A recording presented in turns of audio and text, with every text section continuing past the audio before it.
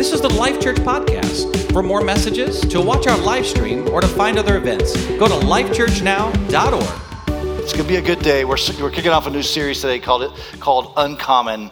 On October 3rd, there was this interesting story that went viral on the internet. I'm sure many of you saw it. It was a story of a young man by the name of Brant Jean, who was testifying in court. I think it was in the Dallas-Fort Worth area. He was testifying in court, and he was on the witness stand. And I think it was his brother had been wrongfully shot, killed. Not getting into all the details of what happened, but basically that had happened. And so he got up and he was talking about how he was extending forgiveness to this police officer who had shot, like I said, wrongfully shot the brother. And now I'm not here to talk about that event in specifics, because the reality is that politically the world that we live in has taken this event and it's gone polarized to the left or to the right. I don't really care about all of that stuff. They're going to do that. The goal is to divide rather than to unite. But what I was impacted by was this young man extending forgiveness for the killer of his brother. And he dug deep into his faith to actually forgive. I can't remember her name. Shannon, I think, was a police officer, a woman police officer. He dug deep into his faith to extend forgiveness. Something that actually in the world that we live in is very uncommon. It's very, very uncommon. We don't see that frequently. So oftentimes it's revenge or whatever. I mean, there's all kinds of responses to things like this that we, and maybe even in this room, we would respond differently than that. What is it about that? Notice that it was connected. He wasn't just doing this sort of out of the goodness of this. It was connected to his deep-seated faith. He had said to her that he wanted her to give her life to Jesus. But that would hopefully be the end result.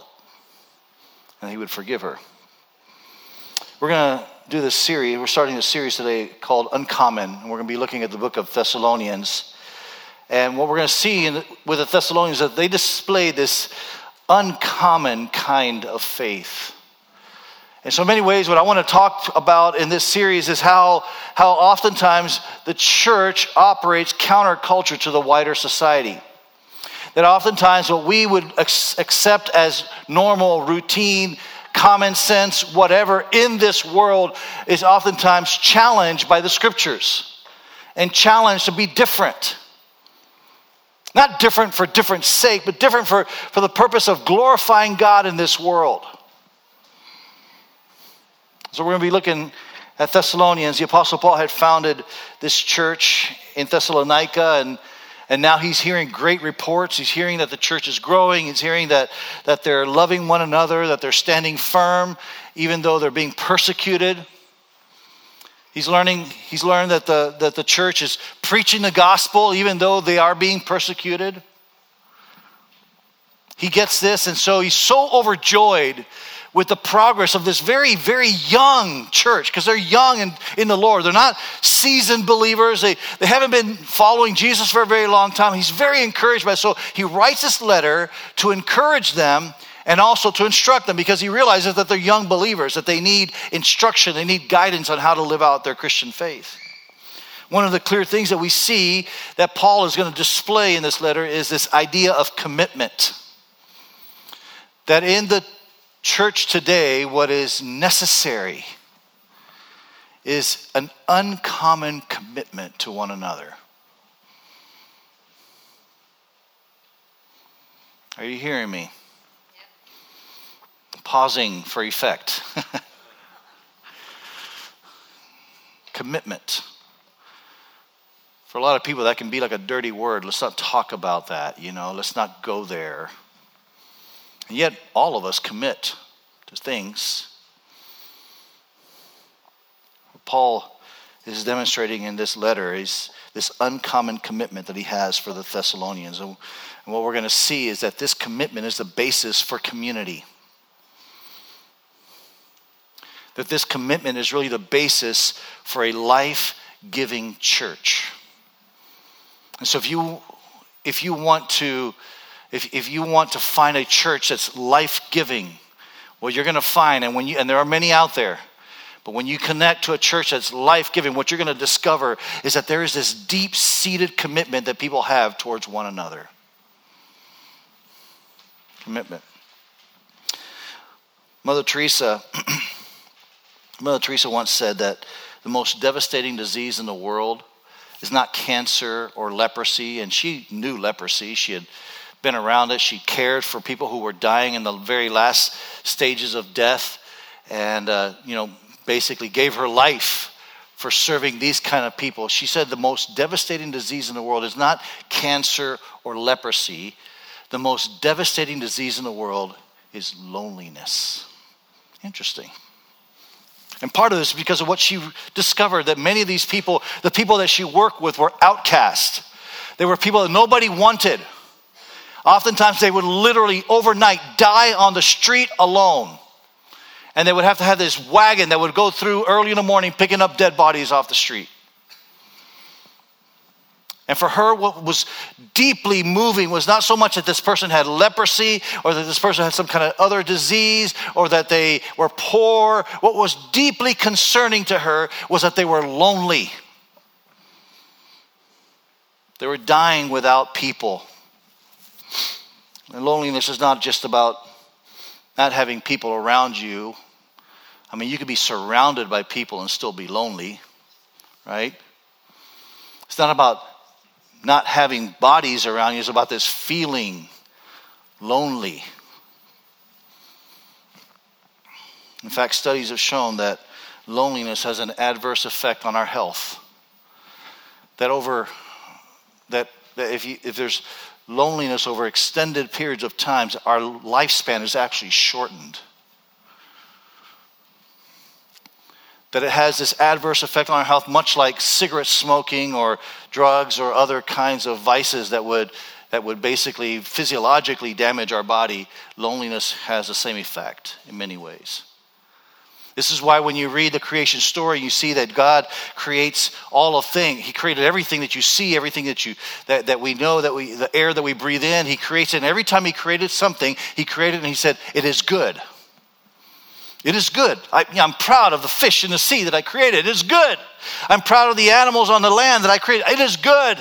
But when he creates man, Adam, he says, "It is not good that he be alone." How interesting is that? That God himself, the perfect God himself, creates something and then says of himself, "This is not good. I got to make it better." And how do you make it better? By creating community. By creating two people who would do life together. We were created for community. He's created you for togetherness. You need, emphasis on need, you need people. You need a tribe. You need to share your life with other people. We have been created for community. We're not ever meant to be alone. So what I want to do over the next few minutes, I want to talk about this distinctive of the church, this uncommon togetherness, this uncommon commitment that we have towards one another. We're meant to be in community where we are committed to one another. The church should never be a place where a person walks out of the doors feeling uncared for, not wanted. This should be the place. If there's any place on earth, this should be the place where people say, "Those are my people. That's my tribe. Those are the ones that when I'm struggling, they're there." Community. So we're going to look at 1 Thessalonians chapter 2, starting in verse 17. But before I'm going to kind of give you a hint of what I want you to catch here. I kind of wrote this statement. Deep community is based on a heartfelt commitment to one another. Deep community, which I would assume that most of us in this room, we want deep community. And some of us don't know what that actually means, or we've not really fully experienced it, but we want to do life with others. We despise the feeling of aloneness, of not having somebody caring for us, not having somebody watching out for us. That just doesn't go well with us, and so we want deep community. Deep community is based on a heartfelt commitment to one another. Many of us, we want community, but we don't always want commitment. Commitment is hard, honestly. The truth is that we don't get community without commitment. We don't. Can't have it. It's a little bit artificial, but you just can't have it. And the reason why a lot of us are lonely is because we want those connections, we want that community, but we are not willing necessarily to make a commitment. See, the depth of community that you experience is directly tied to the commitments you make to one another. You hear me? So we'll see this modeled in 1 Thessalonians chapter 2, the Apostle Paul speaking. But before I get into that, let me give you a little bit of context. In Acts chapter 17, you find the story of Paul and Silas going to this place called Thessalonica. They're traveling missionaries, and so they get to this city called Thessalonica, modern-day Thessaloniki. They get to this city, and they walk in. The first thing that they did, which they always would do when they would go to a city, is that they go straight to the synagogue, and they would basically preach in the synagogue. And as they were in the synagogue, what they would say, basically claim and proclaim Jesus Christ as the Messiah. In verse 3, it tells us, in Acts 17:3, it tells us that many people heard the message and they believed. Many Jews heard the message and believed. And so this new community begins to form. It's kind of an odd, unusual community because there's a few Jews and a bunch of Gentiles. People who normally would never really associate. If they associated with each other, it was for utilitarian purposes only. They didn't want to have a relationship with each other. They didn't really want to know each other intimately. All they wanted to do was be able to buy goods in the market and sell goods in the market. They wanted to be able to buy a house and sell a house. They don't have anything to do with each other beyond just the utility of it. But now this group of people, Jews and Gentiles, are calling each other brother and sister. How weird is that? And not just like, hey bro, not that kind of brother. Like brother, like family, you're a part of this family. In Acts 17:5, then we see that there's some Jews that were kind of unhappy with this new community. They don't like the idea that there's Jews and Gentiles that are mingling. And so they start a riot. And they find out that it's the people that were preaching this message were Paul and Silas. And Paul and Silas were staying in the home of a guy named Jason. Yes, you heard me right. There is a Bible character by the name of Jason. Doesn't sound like a very biblical name, but there is a Jason. So if you're Jason here, guess what? Your name goes way back, okay? And so they go to Jason's house to arrest Paul and Silas, and they discover that they're not there. And so they arrest instead Jason and his family, and they tell Jason, listen, if they come back, we're gonna put you in prison for hosting them.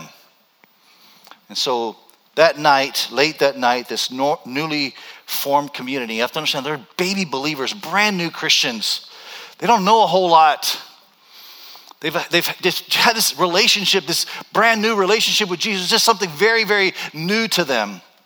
They risk their lives. They sneak Paul and Silas out of the city, and you find that Paul and Silas then go to a city called Berea. But what's of note is that Paul and Silas could not or did not say goodbye to this new community. Paul had a whole lot more to say to them, a whole lot more he wanted to do there, and yet he was forced out of the city. He wanted to express his love for them, he wanted to express his commitment to them, but it was cut short. So here he is now later writing a letter, basically saying some of the things he wished he could have said earlier, but he didn't have an opportunity to, and he's expressing his feelings for them, right? He wants to let him know that there's affection for them, that there's love for them, that there's commitment towards them. actually a good example of what the church should look like. In 1 Thessalonians chapter 2, verse 17, this is what he says. But brothers and sisters, when we were orphaned, interesting choice of word, we'll get to that in a second. When we were orphaned by being separated from you, this is what happened in Acts 17, they were separated. When we were orphaned by being separated from you for a short time, and then he puts himself in parentheses, in person, not in thought. In other words, we were separated from you. It's not, we didn't forget about you. We're thinking about you all the time. We're praying for you. We love you. We care for you. But in person, we've been separated. We're not there physically. Out of our intense longing, we made every effort to see you. Do you feel how Paul is speaking here, the language that he's using? He's trying to let them know that they are loved, that he's committed to them. Now here's our problem culturally, though. Increasingly, we measure relationships. We measure relationships by connection rather than by commitment. In this world that we live in, that's how we often measure relationships. It's by connection rather than by commitment. And the problem with that is that you can have connection, but without commitment, there's really no community. You're just a blob out there. Very connected. Very knowledgeable. I mean, it's amazing how much knowledge is floating out there. It's amazing how like a 15-year-old can have so much knowledge of the world and yet not experience a single bit of it just because they were able to grasp it from this internet out there. And they might even be passionate about things that they've never, ever even experienced just because they're connected. In 2008, roughly 10% of the U.S. population had a social media platform. 10%, that's it. 2008, if you had said to me Facebook, I'm like, what? Back then, what was it? It was something else. MySpace. What? What else was it back then? Huh? MySpace. See, MySpace back then, it's a MySpace. I'm like, what? No, this is MySpace. What do you mean? No, MySpace. So, I didn't know what was going on. Chris Carey had to bring me on to this whole idea of social media platforms and all of that kind of stuff, That was 2008. There was 10%. 2019, today, 11 years later, over 80% of the U.S. population has some kind of social media platform. Over 80%. And what it was selling was this idea of connection and potentially connection that would lead to community. But what they've discovered that there's these unexpected relational dynamics that have actually resulted out of this connectedness, this social media platform. Stuff that they did not expect. In fact, it was the opposite of what they thought would happen. This is Wall Street Journal in 2017. It said this, that increased use of social media has resulted in an increased feeling of isolation. Isn't that crazy? Like, you're more connected, but you feel more isolated. There's this professor at MIT, Sherry Turkle. She wrote a book called Alone Together. Great book, kind of scientific in many ways, and I didn't read it all. I just kind of browsed through it and found this quote. But Sherry Turkle, this is what she says about social media. So social media offers the illusion, okay, here's an important word, offers the illusion of companionship without the demands of a relationship. I don't know if you heard that, right? Like if social media could offer the reality of companionship without all of the relational dynamics, then sign me up. Right? If I could have real significant companionship without all the stuff that happens in relationships, then I want that. But that's not what she says. It says it offers the illusion of companionship. It's not real. You think it's real, but it's not real. Our synapses are telling us this is a real relationship, but it's really not real. And we're bypassing this idea of commitment. Said another way, it offers the illusion of community without the demands of commitment. It's left us feeling lonelier and lonelier than ever. This is something we need to hear. Because, many of you are here because you want community. You want those kind of relationships. I want those kind of relationships. We're not meant to be alone. The problem for us is that the challenge for us is that we've adopted this social media model on how we do church. on how we do family, on how we do school, on how we do our workplace. This is the model that we use. As long as you're connected, then you're okay. As long as you have knowledge, you're okay. Well, there's not a whole lot of commitment to it, right? And so we come to a place like this church. And today there'll probably be close to 900 people here today. And you'll come to this church and you'll be surrounded by all kinds of people. And certainly you will feel this idea of community, but at the end of the day, you'll walk out here feeling frustrated and struggling and probably very likely to say, you know what, something's wrong with that church. Because there was all these people and I didn't feel connected, or I didn't feel community. I didn't feel anything. And the reality is, it's not here. It's commitment.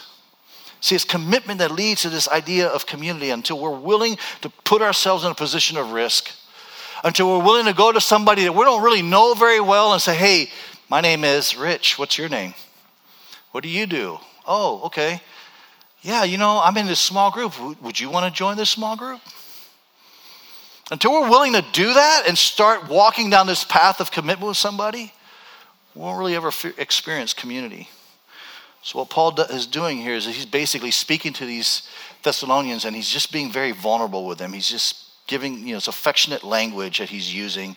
He's putting himself out there. He's extending himself. I mean, they could reject him. They could say, hey, you were here and you just left us and never came back. They could do that because that's what happened. But he's trying to say, look, I haven't forgotten about you. I've been thinking about you, but I haven't been able to get there. This passage is also a great example of what a heart of a pastor looks like. Can I get a little personal with you?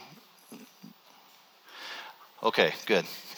I don't know that's a very rhetorical question, because I don't know what I would have done if you had said no. No, you may not. You may not get personal with us, Rich. Just say something different. I would have been like, okay, I'm going to say it anyways. In 2014 and 2005, when we moved here, we came to start Life Church. That was specifically the reason why we moved here. And when we moved here, there wasn't a whole lot of guarantees about whether the church, whether this would ever happen, whether you would be here, whether we would be in this building. We didn't know. We had faith for things, but we weren't sure what was going to actually fully materialize at the end of the day. And so we moved here, and so the only thing that I could really land on in terms of commitment was commitment to my own family and commitment to my children. My children, my son Jonathan, who's sitting right here, knows this. He was 17 or 16, 16, 17 when we moved here. And we had bounced him between Louisiana, Bangladesh, California, and then here. And so when we got here, we said, okay, we're here. We're starting this church, and we're going to be committed to being here. And an easy marker for us was to say my daughter at that time, who was 7 years old, I think she was like a third grader or something like that, whatever a 7-year-old is, second grader. An easy marker was for us to say, okay, we are here, and until she at least graduates from high school. So that gave us a good, 11 years. And so we were here. We're committed to that, right? That was our goal. This happened. My daughter, Caitlin, graduated from high school 3.5 years ago. And so I'm here to announce that I'm just kidding. I'm not going there. We're talking about commitment. To do what we did, to stay here till my daughter graduated from high school, required us to commit to being here, to being the pastor of this church, to walking and doing life with people in this church. And there was an unexpected consequence for that for me. See, along the way, when I was committed to my family and I was committed to the Lord Jesus Christ and starting a church, along the way, something happened. I kind of like fell in love with you. And you became family to me. And it gave much more reason, and I have cause to be here. I wake up in the morning because it's my family I'm here with now. Much more than just having the title of lead pastor, you are my family. There's some of you in this room that I've cried with you because at a funeral of a loved one. There's some of you in this room that we've just laughed and had a great time at your wedding. We became family. And that only comes from commitment. That only comes from commitment. You want to know why divorce happens in the world? People that are uncommitted. Commitment. Commitment to one another. I don't know if you caught this, what Paul says. He uses the word orphaned. It's kind of a weird choice of words, kind of a really strong word. So what is Paul saying here? He's saying basically, you're my family. I know we didn't know each other very well. I know we didn't spend a lot of time with each other. It was cut short, but you're my family. And so I've been orphaned. We've been orphaned from you. In other words, we've lost a parent. We've lost a child. It feels as if we've lost a parent or lost a child. Well, Paul goes on to explain, what it looks like to be committed to each other. Let me put it this way. Commitment to others is marked by intense longing and intentional effort. So if you want to know if you're committed to someone or someone's committed to you, then this is a good place to start. There's going to be this intense longing. There's going to be this intentional effort to be with each other. Some of you know what I'm talking about not so much because of it, but because of the absence of it. Like there are people in your life. You can name them. But there's no intense longing. There's no intentional commitment, no intentionality in the relation, and therefore you don't feel like they're committed to you, and so something is missing. That's what Paul says in verse 17. He says, out of our intense longing, we made every effort to see you. Put another way, the proof of commitment is showing up. Showing up for one another. A beautiful example of this is the showing up power of Jesus. He was God. He had it all. He didn't need us, and yet he decided he needed us. He made a choice. He left it all, and he came down to this earth, and he walked among us, and then he was brutally killed, and he did all of that because of his commitment to you and me. There was sacrifice involved. See, when we're committed to relationships, this should follow. We should be able to tell stories about our commitment to one another. We should be able to tell stories of how we have sacrificed to be with each other, how there's been intentionality to be with each other, the things that we've done without so that we can be with people that we love. When I was a missionary, I'm way past my time, so you're just gonna have to forgive me this morning, guys.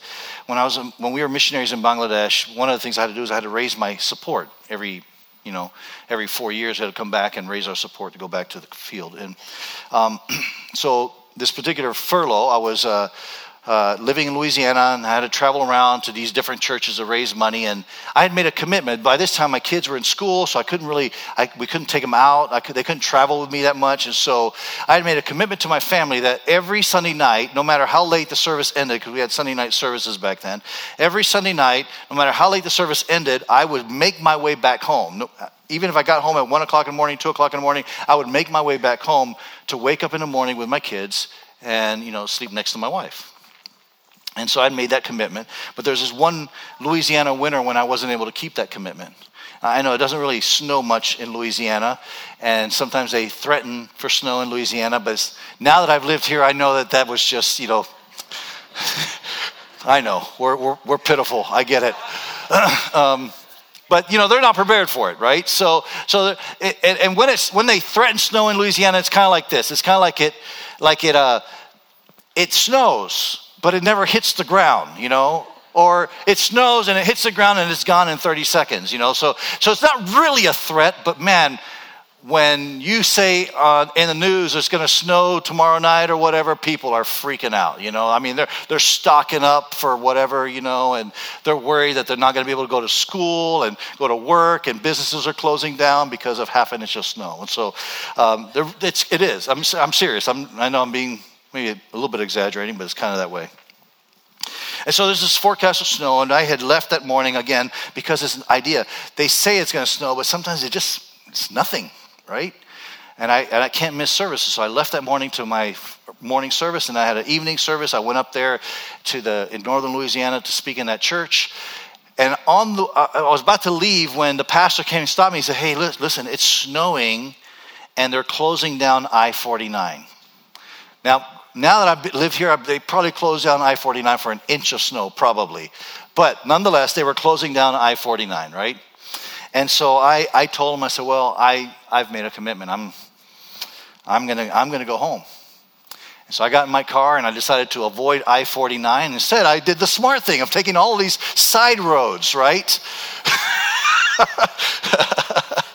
And so I'm trying to make my way back, and I'm in the middle of Kisatchie National Forest, trying to find my way back to my town. I'm looking at, before, Google Maps and all that stuff. I have this big magazine, this big book out with road maps of how to get to where, trying to find these highways. And I noticed as I'm driving towards my house or in the direction of where I live, I noticed that the lights were getting dimmer and dimmer and dimmer and dimmer. I'm like, something's wrong with my car.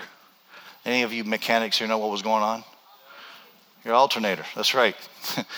I had a 1985 Hyundai Excel, and back when Hyundais were, it was a cheap car, really, really cheap car, and so the alternator went out. And so now here I am stranded in the middle of Kisatchie National Forest with no power, no heat in the car. I left the house, it was 70 degrees, now it's like 20 degrees, and I don't have the proper clothing, so I'm freezing in the car, and I'm thinking, I'm going to die on the side of the road here, and nobody's going to find me for a week, because I was on this highway through Kisatchie National Forest. But a few months earlier, we had rented this bag phone. Remember bag phones? You plug them in, and I had this bag phone. And it was a bag phone that you bought it, you got it only so that you could look cool and pretend you had money because you didn't want to use it. It was like $3 a minute or $5 a minute to make a phone call. So you didn't want to use it at all. You're just like, it sits there, I got a phone, kind of thing.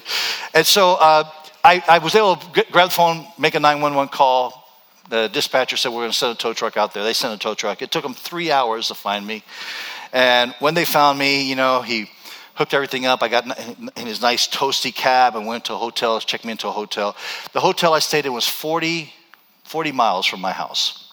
I was really close. I didn't quite make it. And I called my wife and I told her, hey, I'm really sad that I can't be there. I'm sorry. She said, that's okay. School's canceled for tomorrow. I'm serious. It might have been an inch of snow, really, but this school was canceled. And so while I was riding with the tow truck driver, he was asking me, he said, really he had a few extra words he said. He goes, why in the, blankety blank, whatever, are you out here in the middle of blankety blank place? What's wrong with you? That's what he kind of said like that to me. And so I'm like spiritual. I'm like, well, let me tell you my commitment that I made to my family. I'm going to go home. I'm going to be with my family, but whatever. I said, he just looked at me kind of like, you're an idiot. And he wasn't romantic at all, not sympathetic at all. Here's what I'm trying to say. When we are committed to a relationship, we should be willing to do some pretty crazy stuff to be with them. We should. Paul says this in verse 18, kind of explains why he wasn't able to make it. For we wanted to come to you, certainly I, Paul, did again and again, but Satan blocked our way. Here's what you need to know. Commitment to others is always targeted by the enemy. He does not want you to commit to other people. Satan destroys community by undermining commitment. Just like a lion wants to prey on a gazelle, what do? They isolate them from the group and they go after them. That's what Satan wants. He wants you to be all alone.